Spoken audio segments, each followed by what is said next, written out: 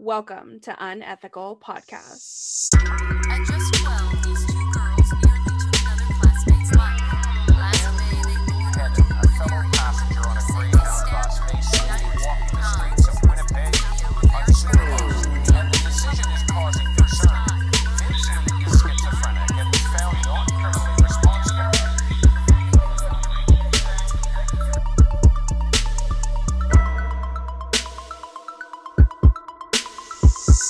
That's now I'm gonna start calling when someone pisses me off, I'm calling them shingles. What do you mean? Because you're on my nerves.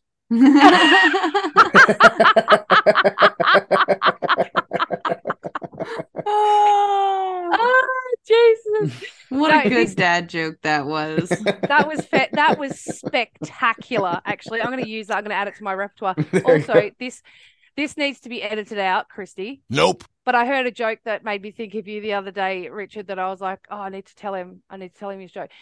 Obviously, I haven't had a girlfriend that left me, but the joke was done by this dude, and he goes, I had a girlfriend before, and she was really into like Japanese noodles.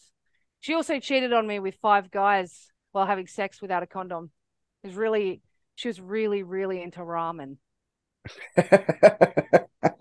For sure.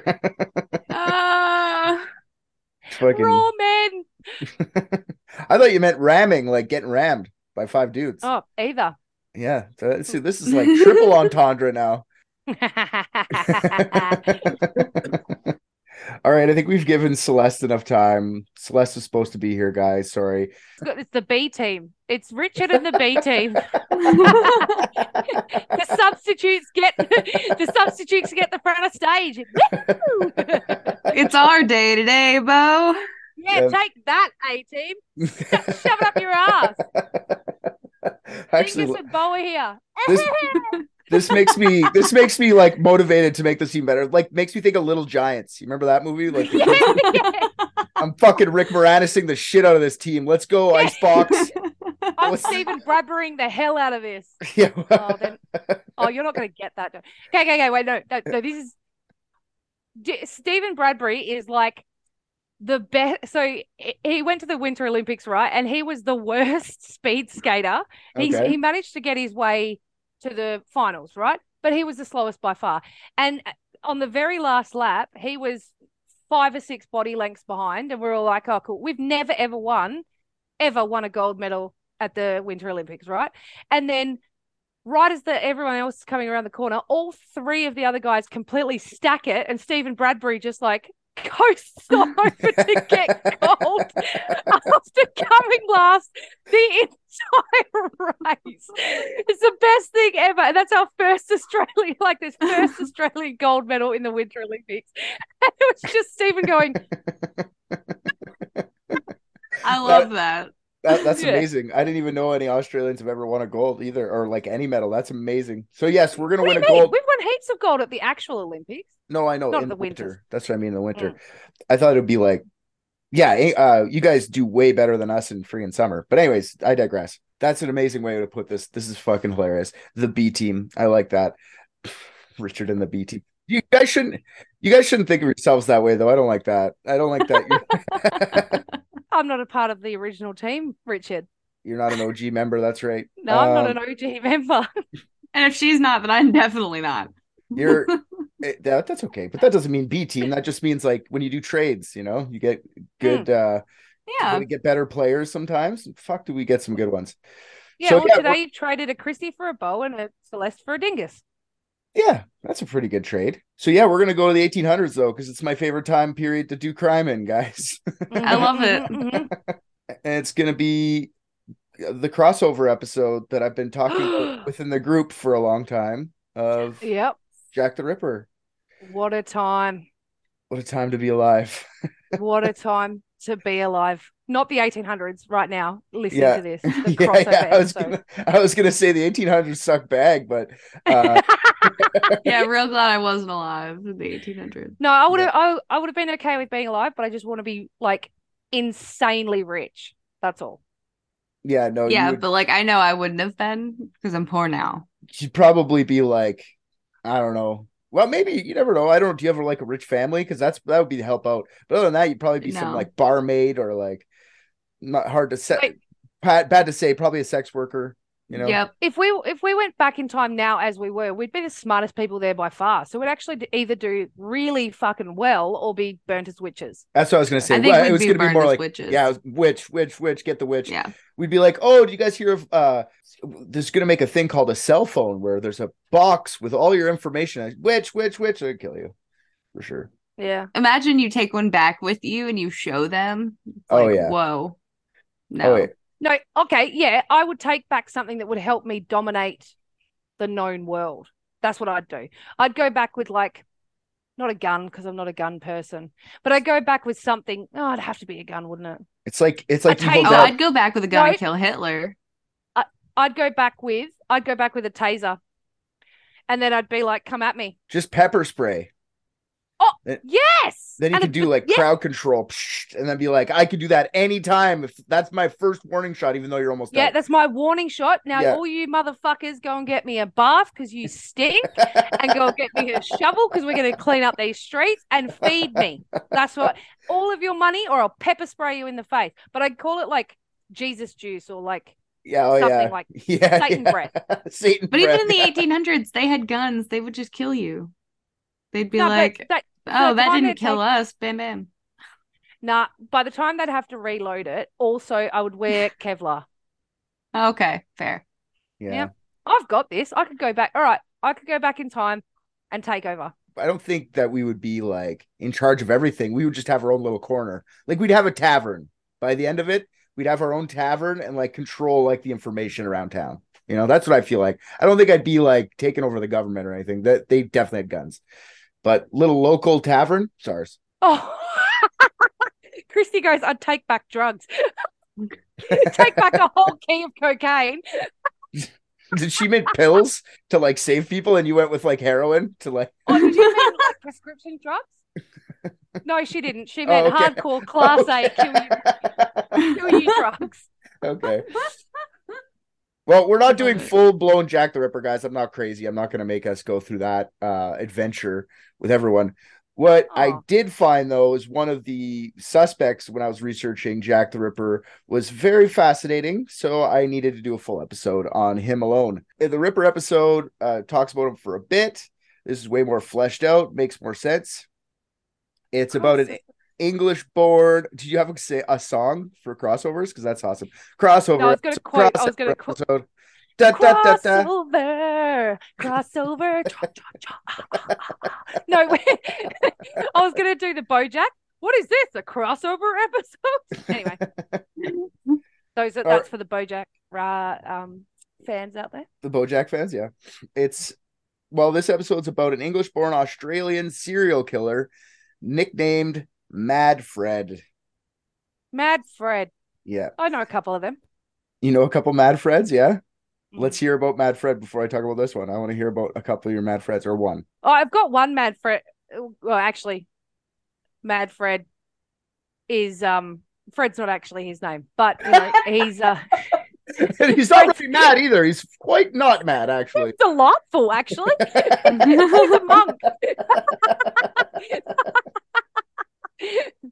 No, I was the only one. The first one that came to my head as a Mad Fred was Christy's brother, my brother-in-law. He decided, how do I say this delicately? Christy's family has been engaged in not above board activity, and Christy's brother stole a whole bunch of really expensive shampoo and conditioners from the store, like from the shop. Do you know Trailer Park Boys? That makes me think of Trailer Park Boys. Definitely. He broke into a hairdresser's and stole their expensive shampoo and conditioner. And then the police were coming to the house. Yeah. So the police were coming to the house, and I don't even think it was related to the shampoo. Who knows? But my brother-in-law, completely off his head, freaked out. And, oh no, they came over to the house because he made an explosion in the shower. He taped together Sorry. 6 cans of fly spray and exploded them in the shower. What? And that's why and that's why the police were coming over, right? To check out what was happening, because there's this fucking fuck off explosion. And Rick, off his absolute mind, panicked about having the shampoo and conditioner that he'd stolen from the hairdresser's place that he'd broken into and stolen it from. So he's, in his infinite wisdom, decided to take the shampoo and conditioner out of the house and throw them on the roof. Okay. I'll get those later. I could sell those later for sure. Jesus, Murphy. Okay, that guy sounds like mad as an insane, which that's awesome. Yeah, that's a mad Fred. Yeah, this Mad Fred's not called mad because he like has like eyebrows that are like touching in the middle, like he's just pissed off all the time. It's just because he's weird. He's a different character. They called him mad. Even at a young age. He was born in Birkenhead, Cheshire on July 30th, 1853. Sorry, I forgot we're in 1800s. 1853. He was the fourth child of 10, and he had a troubled childhood, mostly because of his dad, Tinsmith Thomas Deeming. Tinsmith, which I found. He thought his name was Tinsmith. His name was Tinsmith. Yeah. Tinsmith McQuarrie. Tinsmith Quarry Mine. Yeah. No, Thomas Deeming, who was a tinsmith. Smith's an interesting.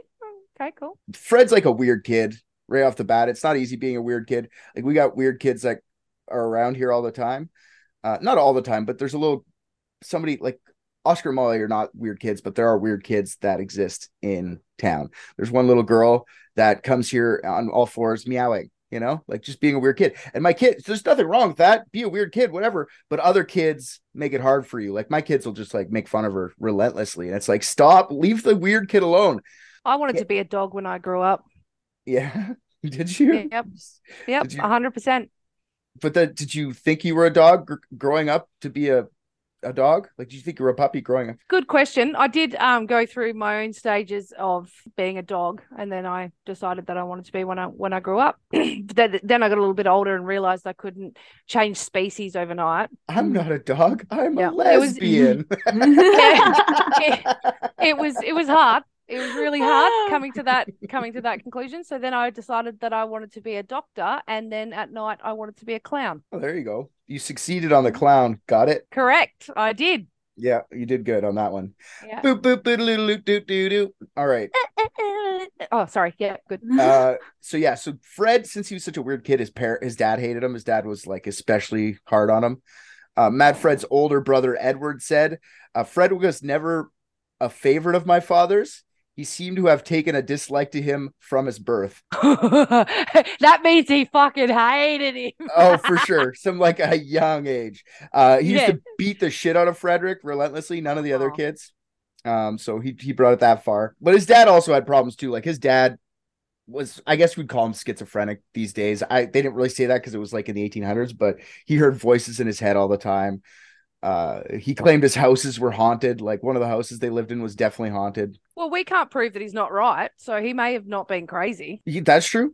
But I mean, most people that hear voices in their head are probably like, unless it's your own voice, you start hearing other voices. Like, well, you'll see how his dad's life. Like for most of Frederick's life, his father was mentally ill, in and out of one of the many asylums. He'd be out workhouses. If you want to learn more about workhouses and all that kind of stuff, go to Private Dicks and go listen to the first episode of Jack the Ripper so you can learn more about workhouses. Oh, nice. But if he was on in and out of the workhouses and then in and out of the asylum, so like he wasn't, put it this way, his dad calling his Frederick weird was like, dude, you're the guy who probably made him that way. You know what I mean? Like you probably gave him the mental illness. On several occasions, Frederick's father also tried to kill himself. One time, specifically, he tried to slit his own throat, which I find that a fucking metal way to try and kill yourself. I don't think anyone should try and kill themselves. But like slitting your own throat, Jesus. That's commitment. That's fucking crazy. Like you've really got to want to do it because it takes more pressure than you'd think to get in there like that. What do you know from experience? Dingus, when she said that, said that, she lifted up her neck and showed us the scar. Holy fuck, Dingus. No, she brought in her partner and showed us his scar. You kinky bitch.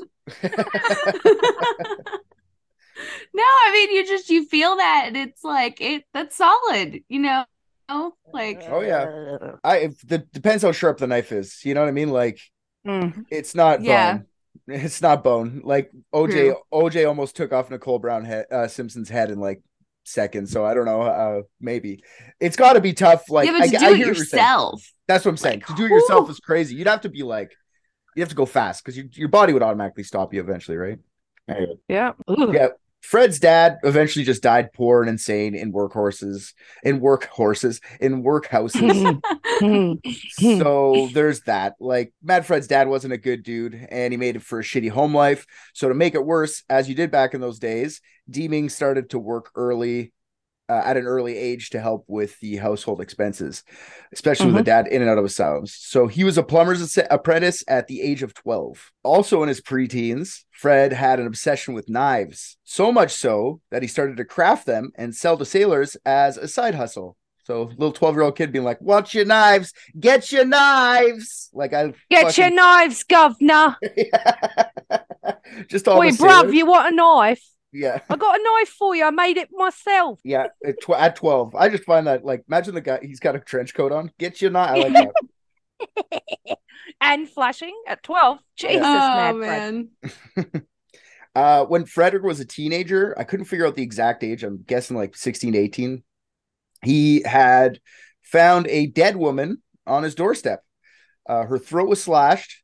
I'm not sure the direction of the slash.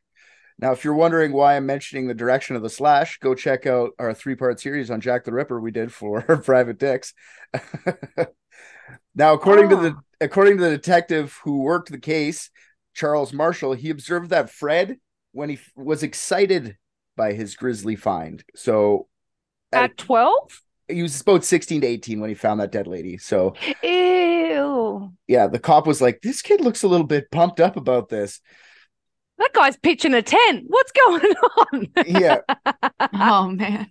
And later, while in jail, later in his life, Frederick Deeming bragged that by the time he was 18, he, quote, had seen more of life than most had ever seen, and I'd killed a man too. I'm pretty sure it was an accident, but it changed my life. So I don't know if he killed that woman, but it sounds fucking like it. Well, she's not a man. I don't think it's like literal like that. Like, I don't think people are like saying I killed a man. Like, it's like I killed someone. And actually, it's probably younger. Now that I forgot, but it's probably younger that he saw that lady, because he leaves the house around 15, 16 anyway. So it was probably 15, 16 he found that dead body. Oof. So Deeming's mother, Anne, died around the time Deeming was 15. She was a very religious woman, Sunday school teacher at the church. She instilled in Fred a strong affinity for God that lasted his whole life. So much so that he carried around a Bible with him for the rest of his life, like most of his life, in like a jacket pocket wherever he was going. And you'll see that's kind of weird because of what he did in his life. Fred and his mother were very close, and when she died, he had a mental breakdown. Oh, buddy. Yeah, his dad was the douchebag, right? And the one person that was keeping him from like being relentlessly beat all day long was the mom. So when she died, it was like bad. One person who didn't hate him from birth. Yeah, for sure. Yeah, so her death affected him for like the rest of his life. And you'll see what Anne tells her little boy Fred to do later in life at his trial.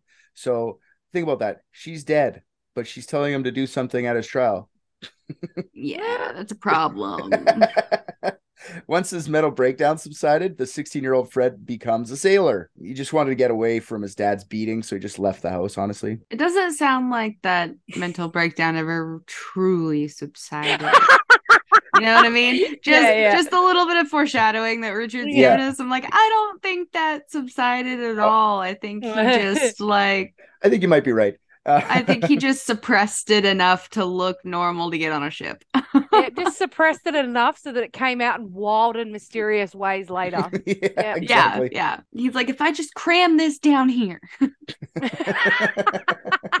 I'll be able to board this ship. Yeah. As soon as I get on the ship, I can come up again. I can bubble up to the surface for a while.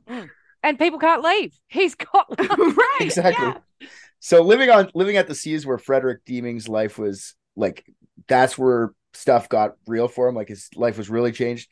He's learning how to sail, sure, but he also picked up another skill, which is thieving. So he'd go port to port doing his deliveries with his ship, like cargo ship, but he'd also just steal shit from port to port. Look, that's kind of the backstory of that guy. So Fred was blue-eyed, redhead. He was a blue-eyed redhead, and he always had a huge red mustache that flopped over his mouth. People said that if they thought he was weird, like I said, these are some of the reasons why. He just dressed fancifully, like as if he was going to like a celebration all the time. It wasn't like the normal sailor clothes. He'd be wearing like a big fucking suit and tons of jewelry, like stolen jewelry. All his fingers would be covered in jewelry, big necklaces. That's what you want. You're gonna deglove your finger on a ship. Like that's what you want to be doing when you're trying to manage big pieces of rope that are moving at a big speed. Yeah, just look like a fucking count, you know? Yeah. He's also a guy that would like always be talking loudly to himself, like not just like muttering to himself, like Frederick's gonna go over there. I don't know if he referred to himself in the third person, be like, I'm going over there and I'm gonna go tell everyone what I think. Like, we can hear you from here. No, I think I choose to believe that he did refer to himself in the third person. Yeah, me too. I'm pretty sure that he did. I don't know though. Frederick disagrees. Sounds like that level of like unstable that he would definitely refer to himself in the third person. Yeah. And Frederick disagrees. With what? We're not talking. With whatever I was thinking, which is not much because you heard it. If you don't stop this, Frederick, people are going to think you're crazy. Who are you talking to? Myself. No one thinks you're crazy. Huh? I wasn't talking to you.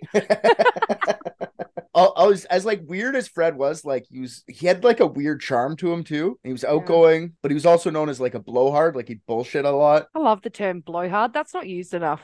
Yeah, it's true. That's why I put it. I was like, what's the word? Like I'm writing blowhard. But yeah, he was a blowhard. He was also into the supernatural, which a lot of people were in the late 1800s. It was a pretty big thing, actually, but he was into it. Mm-hmm. Once Deeming claimed to have seen his mother's ghost floating just outside of his window, like when he was older. I feel like some of this supernatural beliefs, like some of the stuff he saw, can be explained by brain damage, though, because in 1878, Fred spent several months in a Calcutta hospital after suffering dozens of seizures. I feel like he probably had some brain damage as well. From what? From birth or like Just the beatings or from the combination? seizures? From seizures, like he probably didn't get them treated properly, like just having outrageous seizures. I don't know if he had them his whole life, but he was in the hospital for months about it, right? So I feel like that's probably taken a toll. Now we have medication to stop seizures, so you don't get fucking brain damage. Like you don't just, but not back then. They would just like, here's a piece. The demons are in you. Here's a piece of stick so you don't bite your tongue off. Anyway, so he would, on his adventures, he would frequently return to port in England to visit his father and siblings. His brothers claim that when Fred would come home for visits, he would get more and more eccentric. Like he was just getting weirder and weirder after every trip. While back in England, on one of his shore leaves, he meets a Welsh woman named Marie James. They hit it off and marry quickly. This is in 1880. While still a sailor, Marie gives birth to their first child, Bertha. What an 1800s name, you know? Bertha. Oh fuck, Bertha's such a great name. It's underused. I have Nobody names their kid Bertha anymore, you know? Just we don't have any good Gertrudes in the world anymore or anything, you know. Bertha though gives me instant thought of like extra fat girl. Because you gotta call her Big Bertha. That's true. Firstly, Bertha instantly brings back to my mind a throwback to the human tampon back in episode, I don't know, 7 or whatever it was. And secondly, Bertha makes me think of like the biggest butch diesel dyke that you can possibly think of. In prison. In prison. That's true. That's an important detail. In prison. Yeah, so Bertha's born. He's going off to sea, and then he comes back and he gets Marie pregnant again. He's just getting more and more trouble out at sea. So Deeming, now that he's having kids, he's like, maybe I should stay home and stop being a sailor. So he decides he needs a change.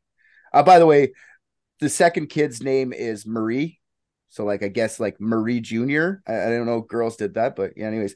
Yeah, my daughter's named after me. What? Lara's my middle name. Oh, well, that's not named after you. That's like your middle name though.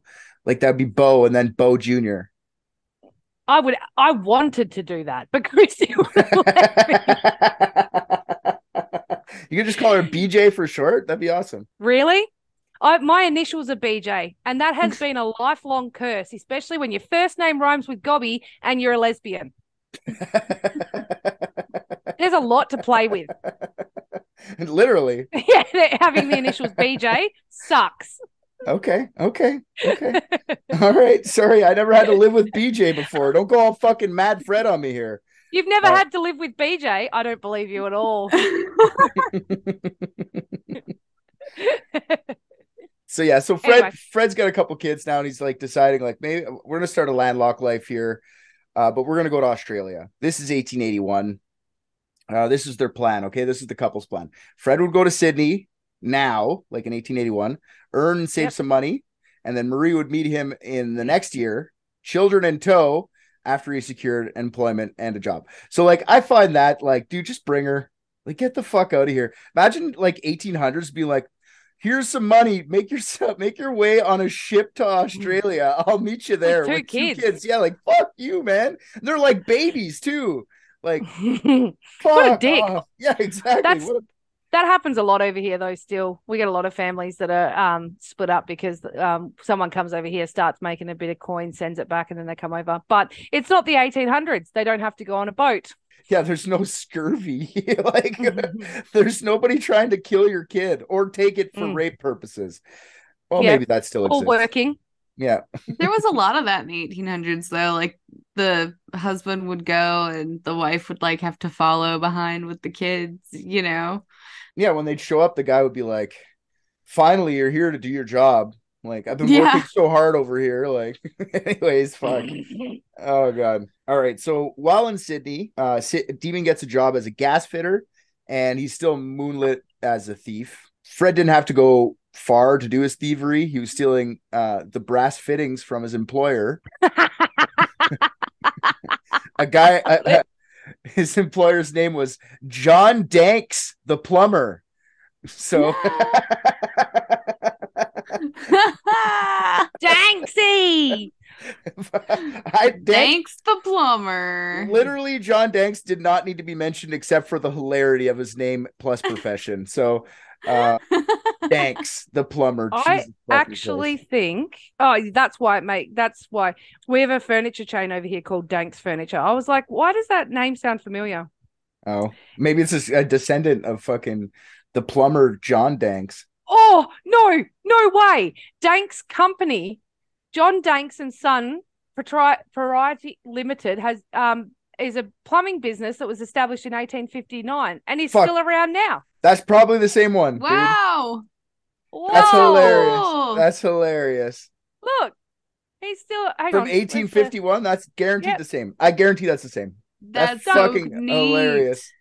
Yep, Danks Plumbing. There you Hell go. yeah. Jeff Frederick Demon can't close us down. No one can. We're open forever. Yeah. There you go. So Demon gets caught stealing these brass fittings right away. Like, he's fucking there for weeks, not even long after he gets his job. And then he has to spend 6 weeks in jail waiting. Well, his wife's not even there yet. So he didn't even do the thing he was supposed to do, which is just make some money. He said he ends up in fucking jail. This is April to May 1882. During the reading of the sentence, Mad Fred pretended to faint in the courtroom. That's what kind of fucking asshole this guy. I can't believe it. Watches his pearls. Oh my God. So that's April to May, and then his Marie, his wife, makes it to Sydney on the 1st of July. So like he just fucking probably had a fun half a year and then just didn't have money when she showed up. Good job. Deming and family moved around quite a bit, from Sydney to Melbourne to Rockhampton and back. Melbourne. Melbourne. Melbourne. Why is there so many fucking letters then? That's easy. Melbun. Melbourne. Like, why do we need the O, the R? Oh God, Melbourne. Yep, that's where I was born. Oh yeah.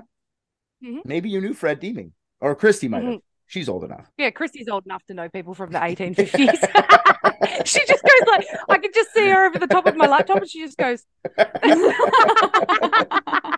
She gave you the finger. Okay. Yeah, so he gets to. Is it Rockhampton or is it Rockhampton? It's Rockhampton. Rockhampton, and then he makes it. So he's doing a little tour of Australia, and he gets back to Sydney, where he opened his own gas fitting company in 1884. So he learned enough from, I guess, Mr. Dank that he could make his own place. And actually, he did quite well from 1884 to 1887. He was doing pretty good What's his until name? it's done now. His business folded. He had to file for bankruptcy in 1887. I also saw that he was being looked at for fraud, so that's why his business went down. So he was doing well because he was lying about the books. Like he wasn't actually doing well. He's Fred. Fred's a little mad. He's wearing his gaudy outfits and his big rings and shit. He's not doing well with anything. But Fred, being the loudmouth that he is, at bankruptcy court, he got a charge for perjury and spent another 14 days in jail. Like, how do you get your fraud court? You just go, yes, whatever, I'll take. Instead, he's like lying and getting face. I shall did. not. I didn't steal any of these brass fittings. They're just falling out of his pockets. And he's knives falling on the floor, brass fittings going everywhere. Yeah, get your knives. Perjury at fraud court. Good. That is a mean metal band name. Perjury at fraud court. Yeah. I would listen the shit out of that band. Perjury at fraud court. That sounds like, yeah, for sure.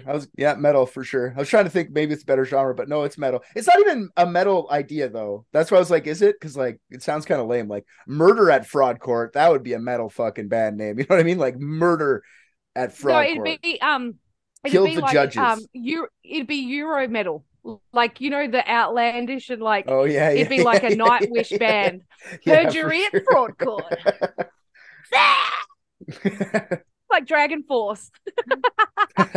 When they're in Australia, they also had a couple more children. They had their last two children, Sydney, a boy, and Layla, their youngest daughter. All right, so he's got 4 kids now. Just want to put that out there. Deeming also had a partner in crime in Sydney. Her name was Eva Grant. Now, Eva would help him do his little thievery things for a couple of years, but she actually died at a young age from falling out of a bedroom window. Now, she died from a fall, but just before the fall, people heard her having an argument with Deeming. So, I'm pretty sure Deeming chucked her out a window when she didn't comply to something. Yeah. How old is a young age? In her 20s. I don't have specific. Right, she's young enough, not like a kid or anything. He pushed her. Yeah, it sounds like it, but you don't really have super lots of info on her. Moira. The only reason I think that they killed him is because before the police could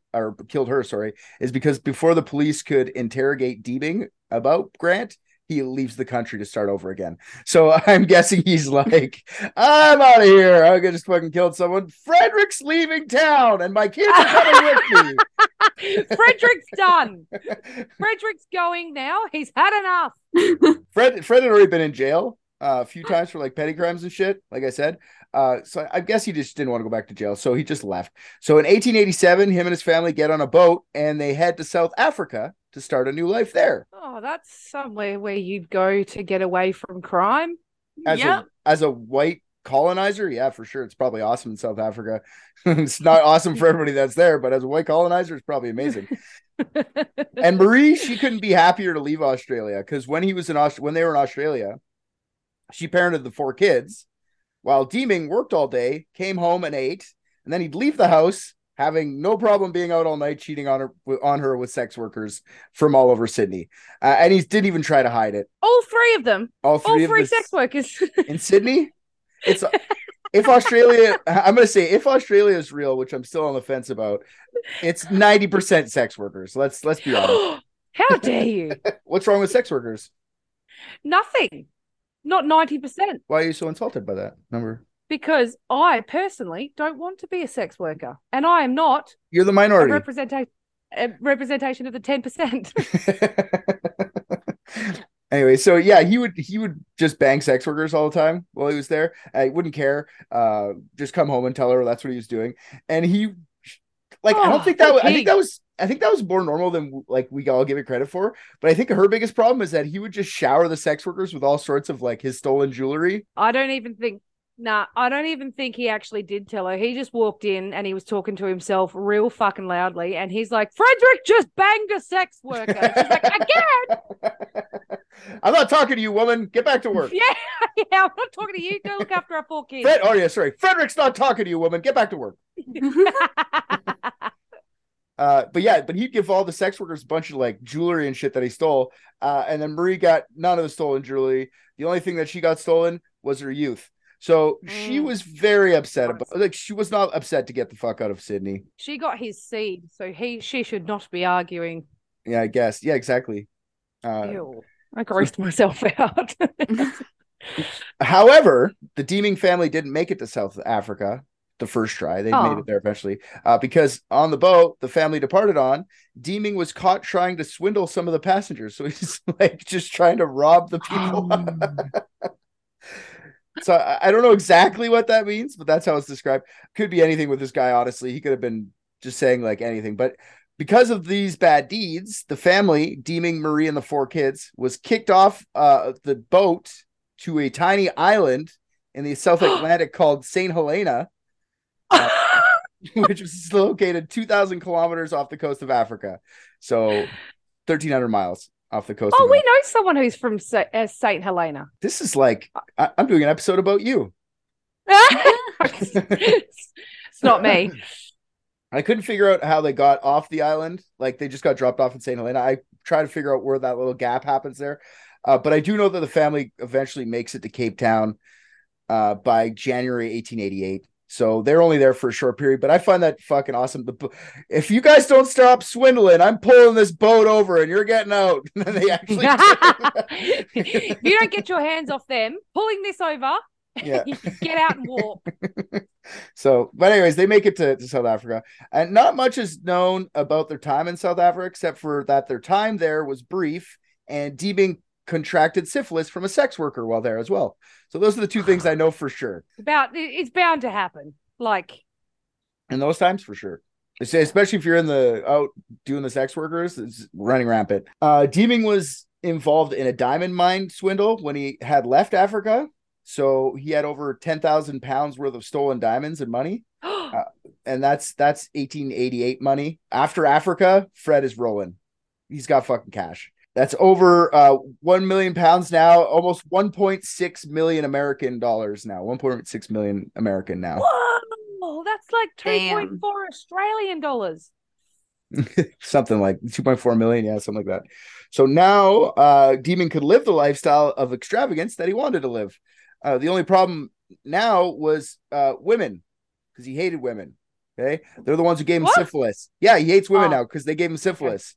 Okay. Yep, I'm caught up. Fucking women. I have lots of money, can't even use it good because women gave me syphilis. Fucking women.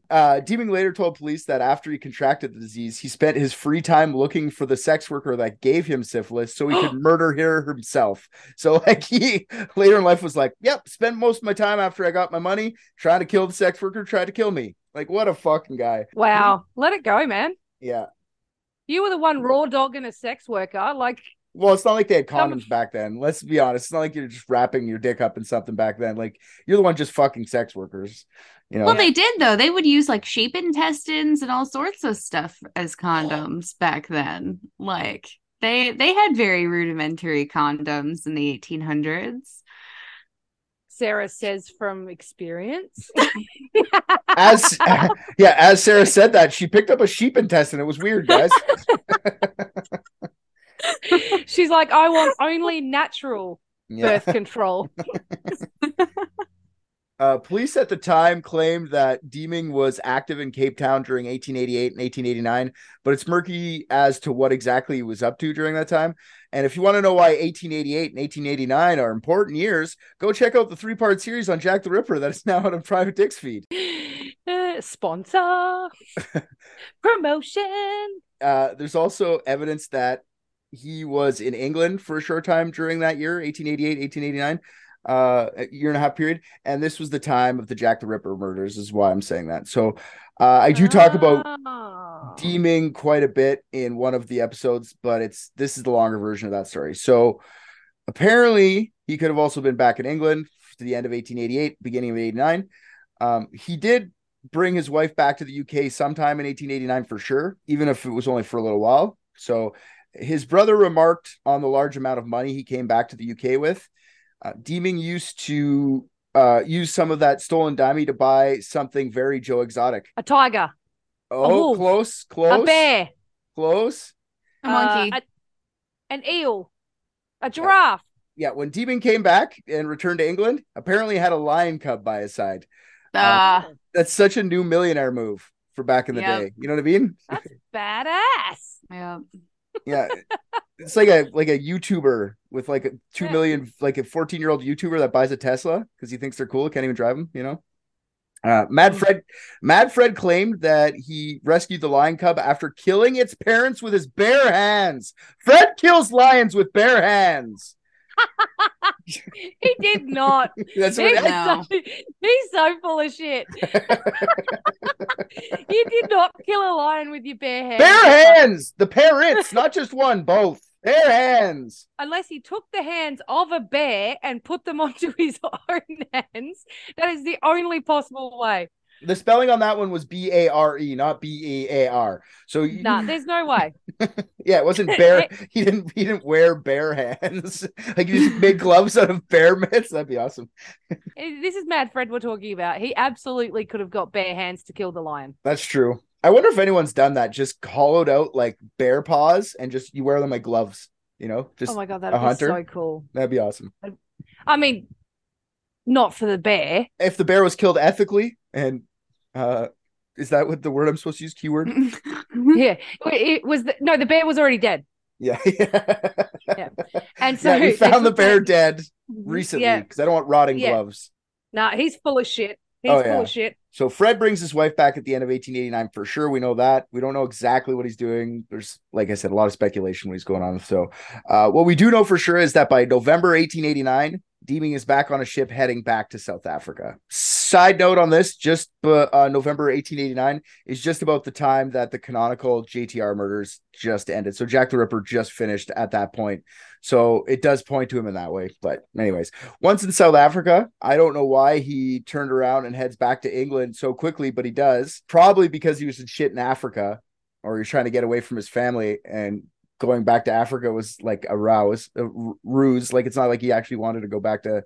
He's like, I'm going back to Africa, Marie, watch the kids. And he actually wasn't. He's such a dick. Yeah, I don't know if he actually just went, he didn't go, or he just said bye to his wife and said, I'm going, and then just stayed in England because he's back like quickly. Like February 1890, he's back. So like November, he said he's going back, and February he's back. So he like, didn't leave. That's what I mean. He probably just stayed. But when he comes back, we're going to say he left and came back, but I don't think he did. He's going by an alias. He's passing himself off as a sheep farmer named Harry Lawson from Australia, who lived on 1,500 pounds a year. Fucking it. Yeah, doesn't go to see his wife or kids. So he just, if he did leave and come back, he just avoided them. Oh. And like I don't think they have a way to treat syphilis at this time. Like people were just dealing with it. So like yeah, so like he already had brain damage, and then he got syphilis, and he's dealing with that for years. Like he is off his rocker. Like nothing in his brain is functioning correctly anymore. He's Mad Fred, man. The most important question about this whole thing is, where's the lion cub now? Exactly. He probably sold it, honestly. He probably brought it back from... I think he actually did get a lion cub and just bring it back to like sell in some weird exotic market, because it's not like they had any regulations back then. Anyways, maybe not. Maybe he just kept it. He said, here, kids, here's a kitty cat for you. Don't make too many sudden movements. Don't worry. Frederick pulled its teeth out. It can't bite you. Yeah. Worse than declawing. Oh, shit.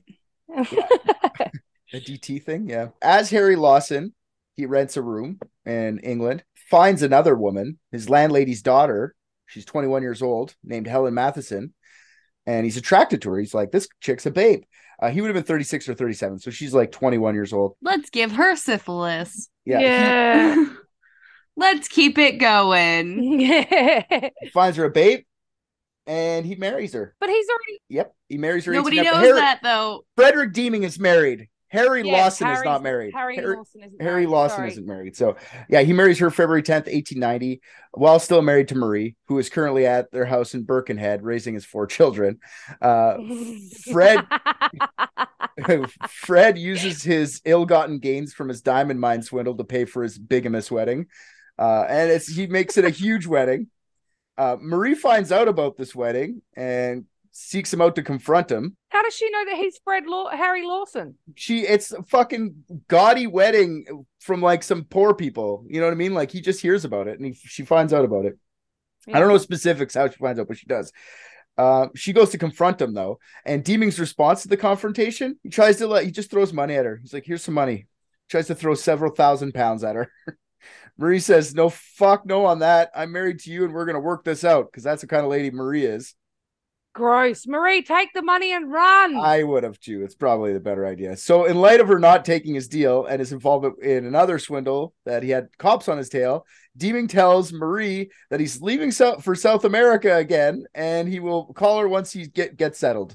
So he's like, South Africa or South America? He's going to South America. He's going to South Africa. Sorry, I said South America. Oh, yeah, no, that's right. That's right. I'm going back to South Africa. Don't worry, I'll call you when I get there. Fred will be back. Fred will be back. Don't worry about it. I'll call for you Fred will call for you once Fred is settled. Yeah. Harry's going to go get Fred. Yeah. And so Fred dumps his new wife, Helen. Oh. Yeah, he just fucked this. I'm out of here. He got in trouble again. He was swindling someone again. He has lots of money. He doesn't even need to do this anymore. He just likes to do it. So he's got the cops on his tail. That's why he's leaving again. So he just dumps his new wife. He's like, I got my old wife fucking yelling at me. Fuck this. I got too many wives already. I'm done. You're done, Helen. He doesn't break up. He doesn't get a divorce or anything. He just says, fuck this. I'm out. And he gets on a boat heading for Montevideo. I don't know how to say it. Uruguay. Just before he leaves, he tries to swindle a jeweler in Hull. Like, I guess he's trying to pass off some diamonds that aren't up to the quality he says they are, or he's just trying to steal them. I don't fucking know. Swindle. They use the word swindle all the time with this guy. What does swindle mean? It could mean a million different things. So the jeweler finds out. The jeweler obviously figures it out as he's leaving, but he's already on the boat. But the jeweler's got connections and calls whoever, and they get word to the boat that this guy just robbed me. Upon arrival to Montevideo or wherever the fuck, Uruguay, he's turned around and sent back to England to be put in jail. So he's not like just dropped off on the side of the highway, on the side of the roadway somewhere. He's actually brought back. In July 1891, he's released from jail and heads to a small town called Rainhill, which is near Liverpool. He doesn't go see his wife or anything. She probably still thinks he's in South Africa, honestly. He settles in and rents a place called Dinham Villa at Rainhill, using the name Albert Williams this time. Frederick Harry Albert. Okay. Albert. Yep. Yeah. The new alias Albert Williams claims that he is a senior army official home on leave from India. And his job in the army, he says that he's an army inspector, which I find funny.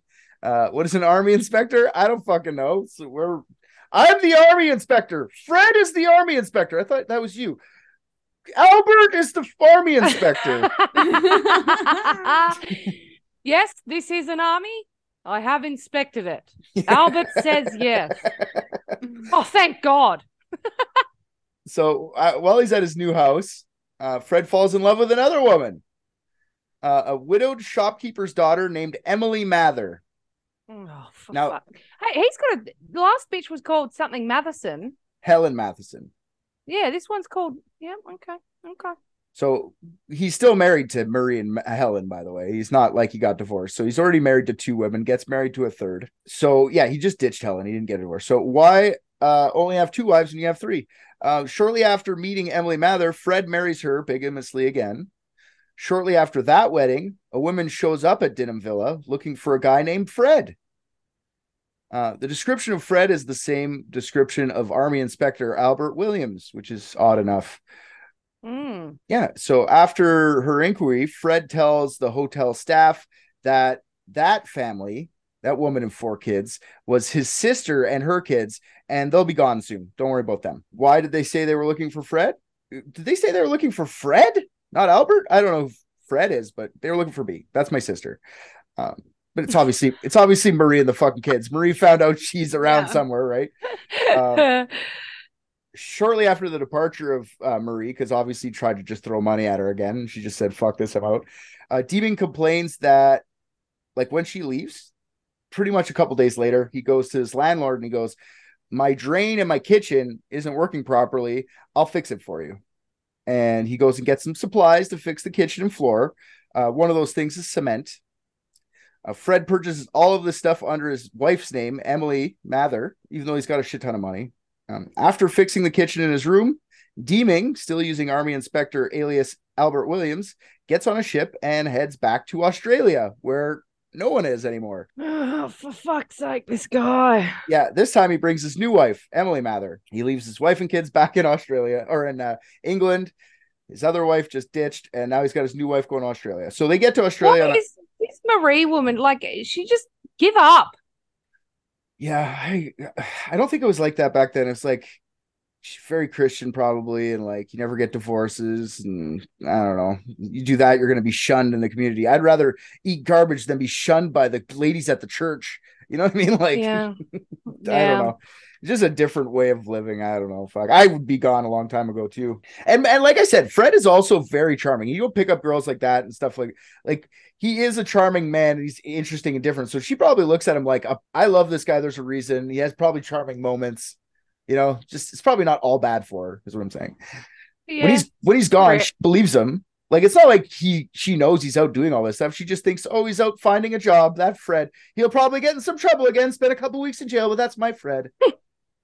Must have a massive dick. Yeah, for sure. So yeah, he and Emily go back to Australia. They get there December 15th, 1891.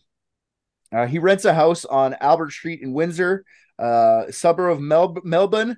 What do we say it was? Melbourne? Melbourne. Melbourne. All right.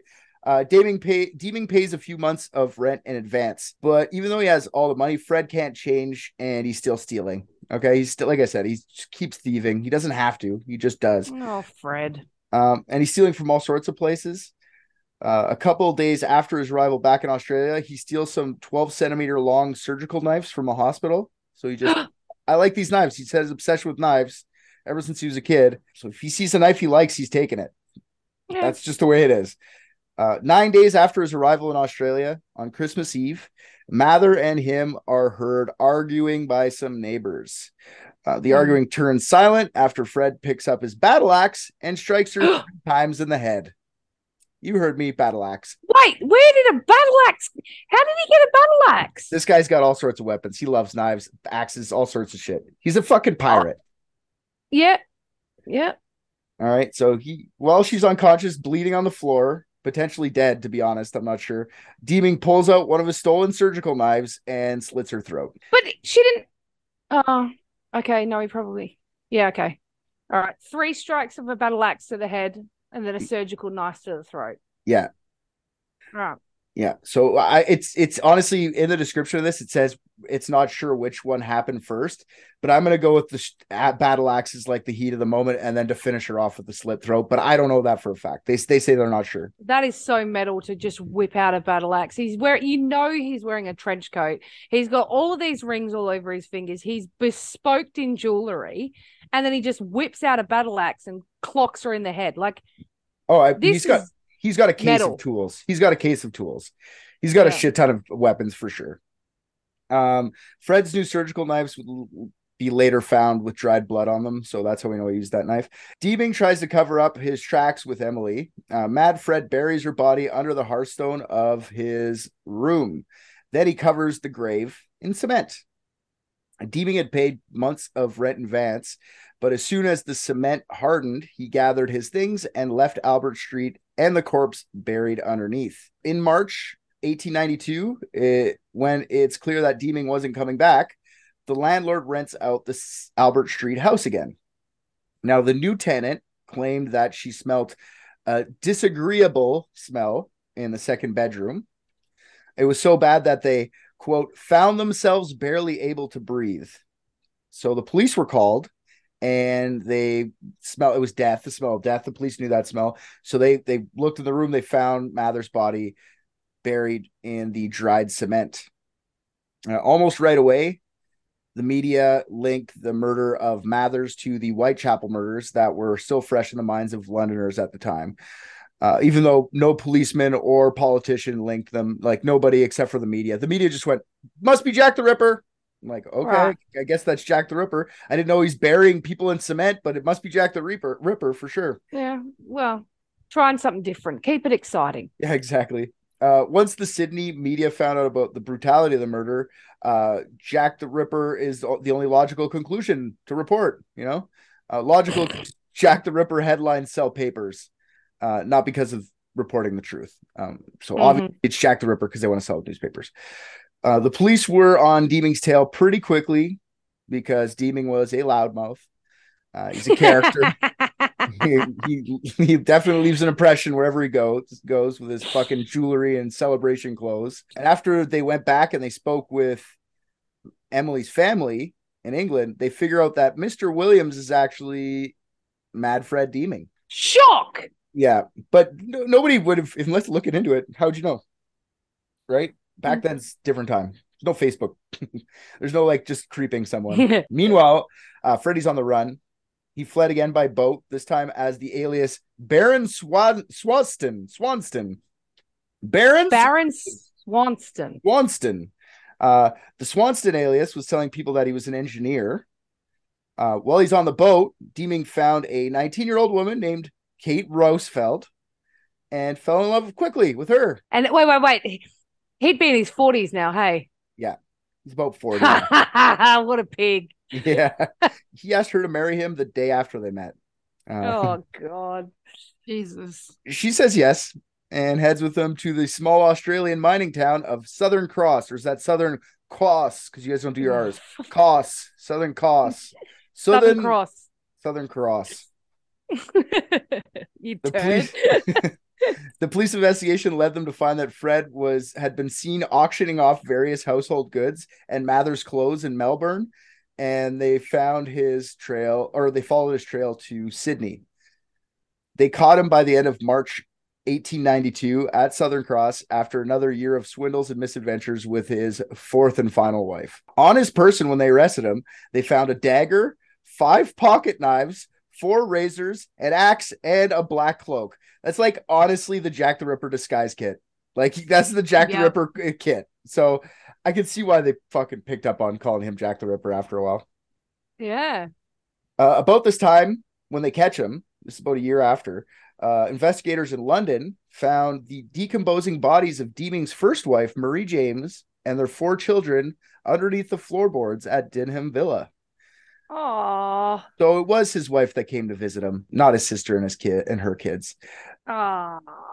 The wife and the 4 kids, they all had their throats slit. The kids were aged 18 months all the way up to 9 years old. I guess when she came to visit and found out that Fred had married again, they fought. And he'd had enough. Yeah, and Fred just killed them, This is why I think he killed Mather as well.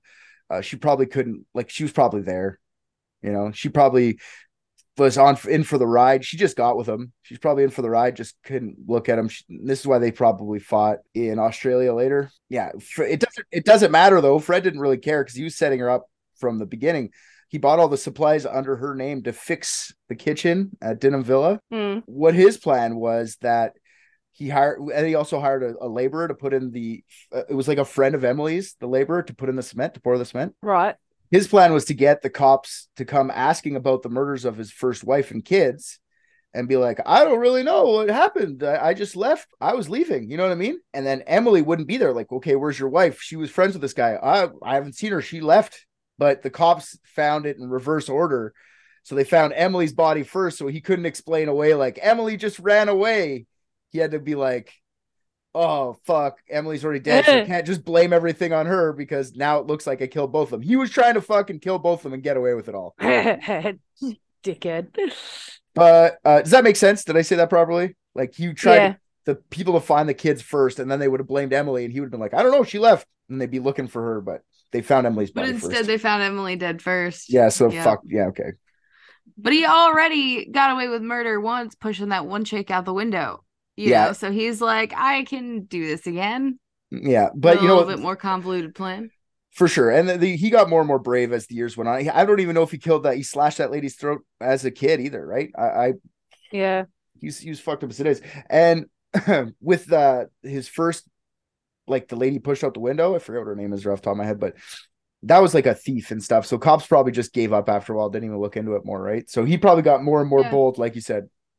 Yeah. over the years. And who knows how many people he killed in like South Africa and shit like that. Like he was probably killing the whole way through. This guy seems like that guy.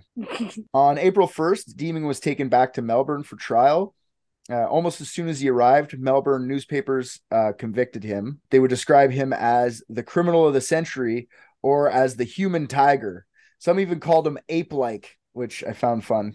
Ape-like? Did he look like an ape? Not really, no. He was kind of like if you look him up, he's got that big mustache I was talking about. He's a little scrawny dude, but the trial began on April 28th and ran for 3 days. Alfred Deakin, later to be Prime Minister of Australia, represented him. Who? Alfred Deakin. Oh, yeah. Yeah. Alfred Deakin was an interesting character. Like Deeming, he was really into the occult and apparently claimed he had hypnotic powers that can control others using mental commands. Hattie Deakin, his wife, was also a spiritualist and claimed that she could speak to ghosts. And these are the people defending him. Yeah. But also our Prime Minister. Yeah, you're Prime Minister eventually. But this is my favorite part about this is like the trial was full of spiritualistic shit like this. Like with the media sensationalizing it and basically convicting him before the jury could even be selected, the trial was huge. So I saw reports that all Australians were affected by the mass hysteria of, quote, demania. The trial was so packed that you needed to have a ticket to enter. As Fred's defense, his lawyer Deakin argued in court that Deeming's dead mother's ghost used to wake Fred up at the night and demand that he kill women he loves. Not his fault. The ghost's fault. Okay? Classic ghost made me do it defense. Yep. Frederick Deeming ghost made me do it defense. It's rare. It's a problem over here. They went for the insanity defense. The ghost made me insane defense, basically. Much to the chagrin of Australia's future prime minister. Excuse me, the what? The chagrin? What the fuck is a chagrin? Like pisses you off or whatever. Like, shucks. Like as if that didn't work. Okay. Oh, okay, sure. Much to the chagrin of Australia's future prime minister, Deeming was convicted. The jury did not take long to make their decision, and Fred was sentenced to death. While waiting on death row, Deakin was making appeals and petitions. Deeming was the opposite. He seemed to have resolved himself to his soon-to-be fate. He spent the last 3 weeks of his life furiously writing his autobiography. The autobiography outlined his life of crime and outlined his alleged associations with people of higher class, some including royalty. Publishers back in England, upon hearing about the book Deeming was writing, offered to buy the rights from him for £1,000. After his death, authorities burned his entire manuscript, claiming it all to be lies, which is very sad because I would have loved to read Mad Fred's biography. Mm-hmm. But I bet it was all lies. Oh, for sure. I bet none of it was the truth. For sure. For sure. I would have loved to read the craziness of it, though, right? It's like Pee Wee Gaskins. Oh, yeah. In My Own Words or whatever, the fucking Pee Wee Gaskins story. Like, come on. I have to read these things. So, yeah, while on death row, apparently Deeming confessed to being Jack the Ripper. I don't think so at all. I think that was just him trying to take the claim, the acclaim from that. They do have similarities, but not lots. Like his lust for violence, sure. Brutality of the killings. The killings stop when Deeming leaves London, like I said. But apparently I read that Deeming knew one of the Ripper victims as well, Catherine Eddowes. Apparently she wrote to him while he was out at sea, but none of that is like proven. That's just one of the Ripperologists talking shit. But there's like, okay, so that's a couple similarities. There's so many issues with Fred Deeming being Jack the Ripper that like, there's no way. Like, are you being racist? Are you saying he can't do it because he's Australian? I'm saying he can't do it because he wants to be Australian. Because like Australians have their own disabilities, but he like moved there. You know what I mean? Australians have their own disabilities. Yeah, look. Yeah, there's a lot of issues though. Like Deeming's just a liar. Like I know the throats were slashed and all the murders associated with Deeming and the Ripper. You know what I mean? But the motivations don't match up. Like Deeming killed his family to get out of having a family. You know what I mean? Like that's why he killed them. The Ripper though, that was some like sexually driven shit. You know what I mean? It was all done to like unfortunate class at Whitechapel, and like he'd play with the guts and shit like that. He'd like rip them out, and like Jack the Ripper was a different beast completely.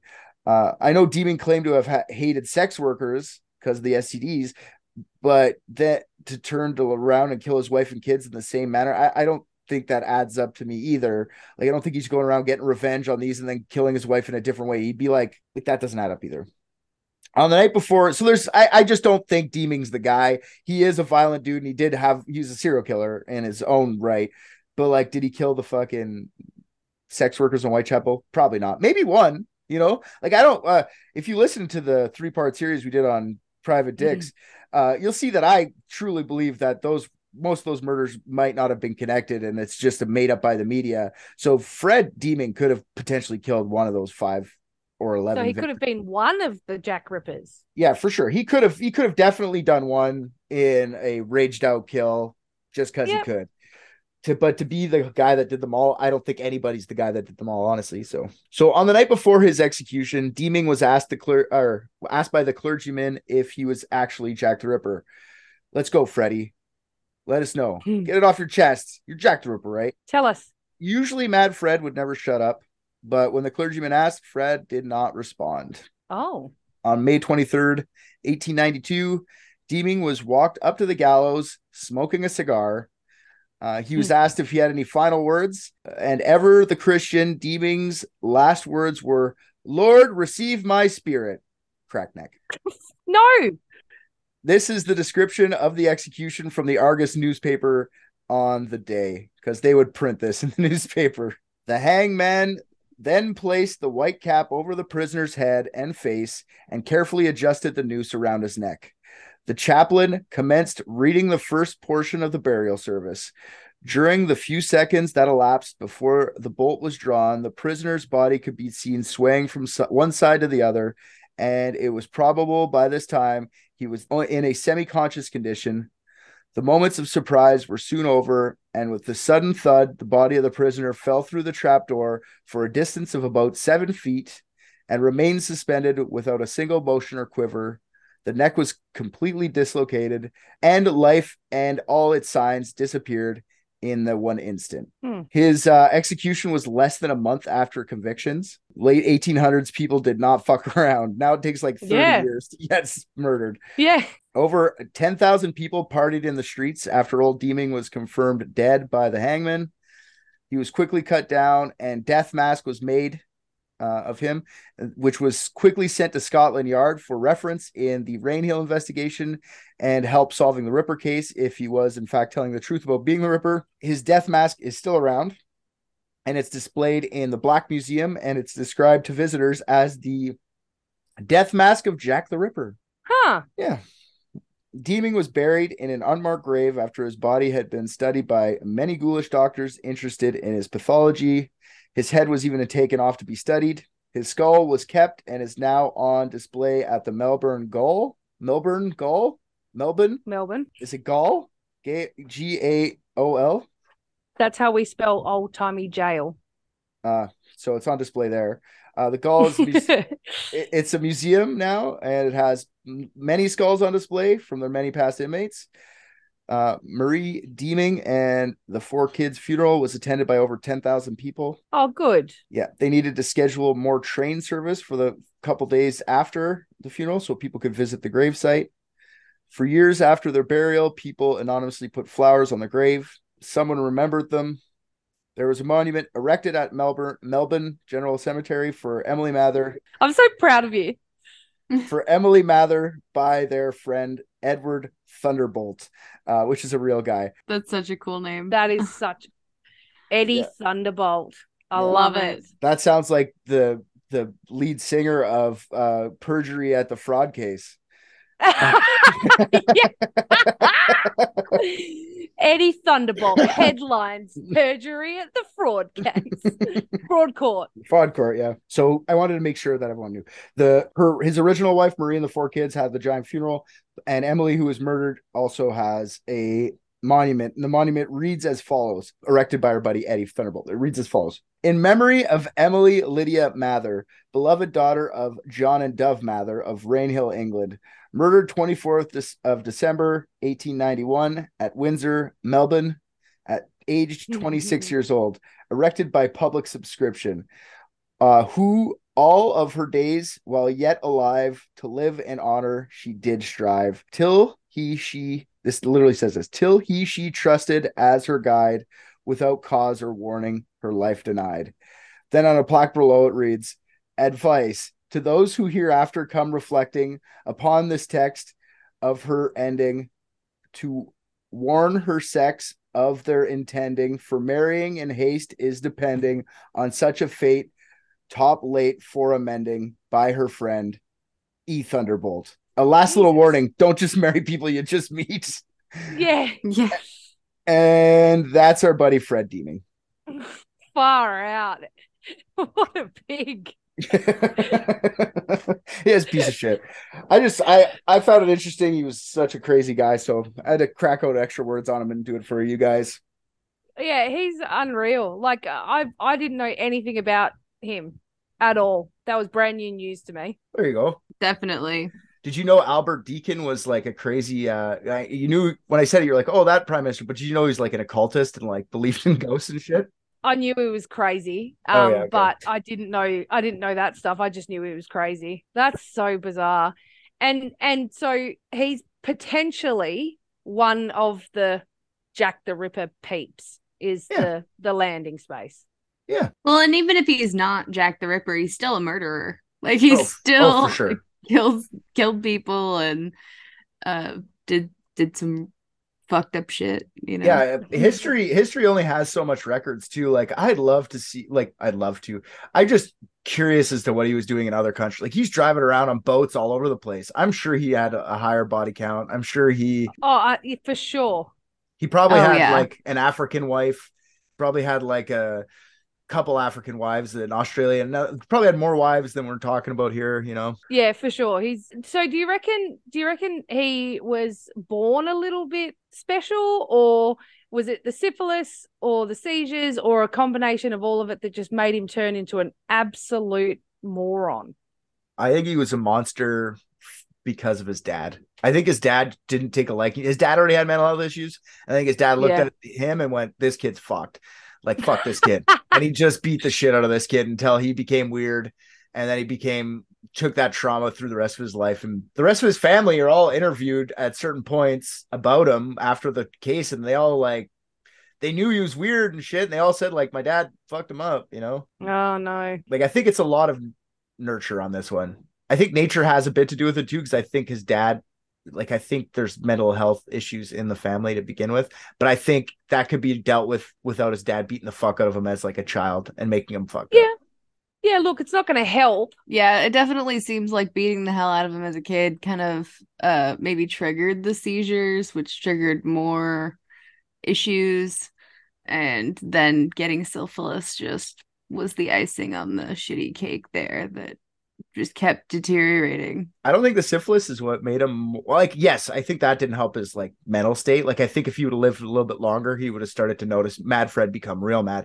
But I think like the big score in Africa, having all sorts of money and then feeling like you can do whatever the fuck you want. Yeah. You already live in the slummiest shit, and then you have a shit ton of money and you don't leave your slummy shit. So now you go like, I rule the slums. You know what I mean? Like I can go fucking run these fucking slums. So, do we know that if he ever caught the bitch that gave him syphilis? Yeah, I don't know. He said that in jail, right? So I don't think so. I think he said to the cops, like, when I got syphilis, I wanted to kill. Like that was to the police later when he was caught. So he that chick's probably like, ha ha, I win. Or like, I didn't die. More like this, more like, ha ha, because she's crazy. Yeah. She's no brain left from the syphilis. So From the syphilis. He contracted it in South Africa, though, right? I mean, he did go back to South Africa quite a bit. Maybe he did find her, and we just don't know about it. Yeah, he was hunting for her for sure. So, well, I think the moral of this story is exactly like it said on the grave. Don't go and marry people that you first meet. Don't go and bang bitches without wrapping your knob. And try not to speak with yourself in the third person. I think that's really the takeaways from this.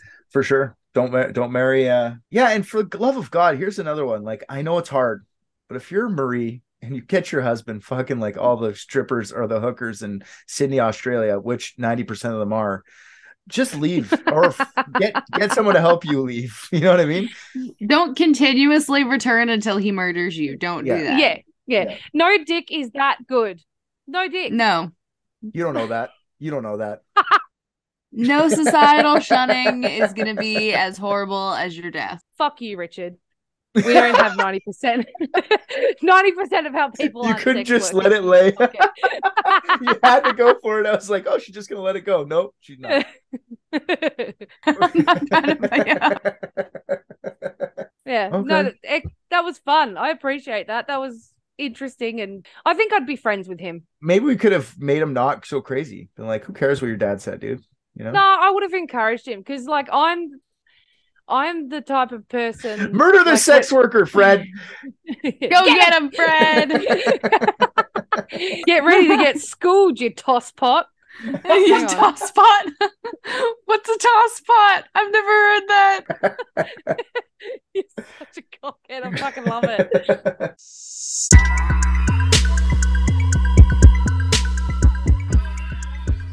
All right, guys. Thank you so much for listening to another episode of Unethical Podcast. If you're not in the Facebook group, stop being such a silly goose and come find us at Unethical, the official Unethical podcast group. If you find you just can't handle the anticipation until the next episode, then it's a great time to join our Patreon, where we have a ton of extra unethical content, and of course, our brother podcast, Private Dicks. And in case you didn't hear the good news, Private Dicks is now Public Dicks. Every 2 weeks, an episode of Season 1 will drop wherever you eat your podcasts, and our lucky Patreon patrons are literally living in the future, listening to new episodes from Season 2. On the fence about it? Have a listen to the trailer and see what you think. If you've got a case, big or small, give the Private Dicks a call. And yes, the phone number is real. Enjoy!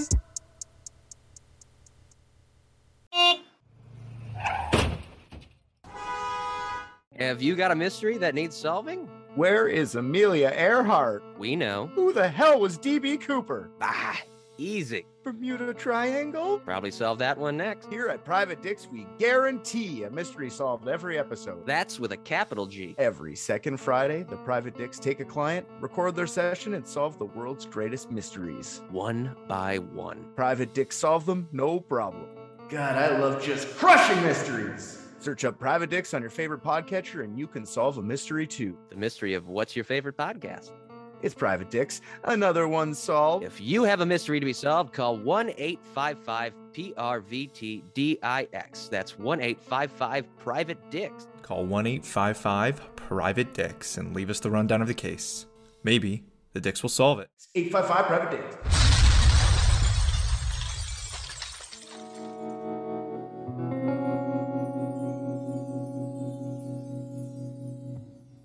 Because I'm straight when it comes to humans, but fucking gay from old people.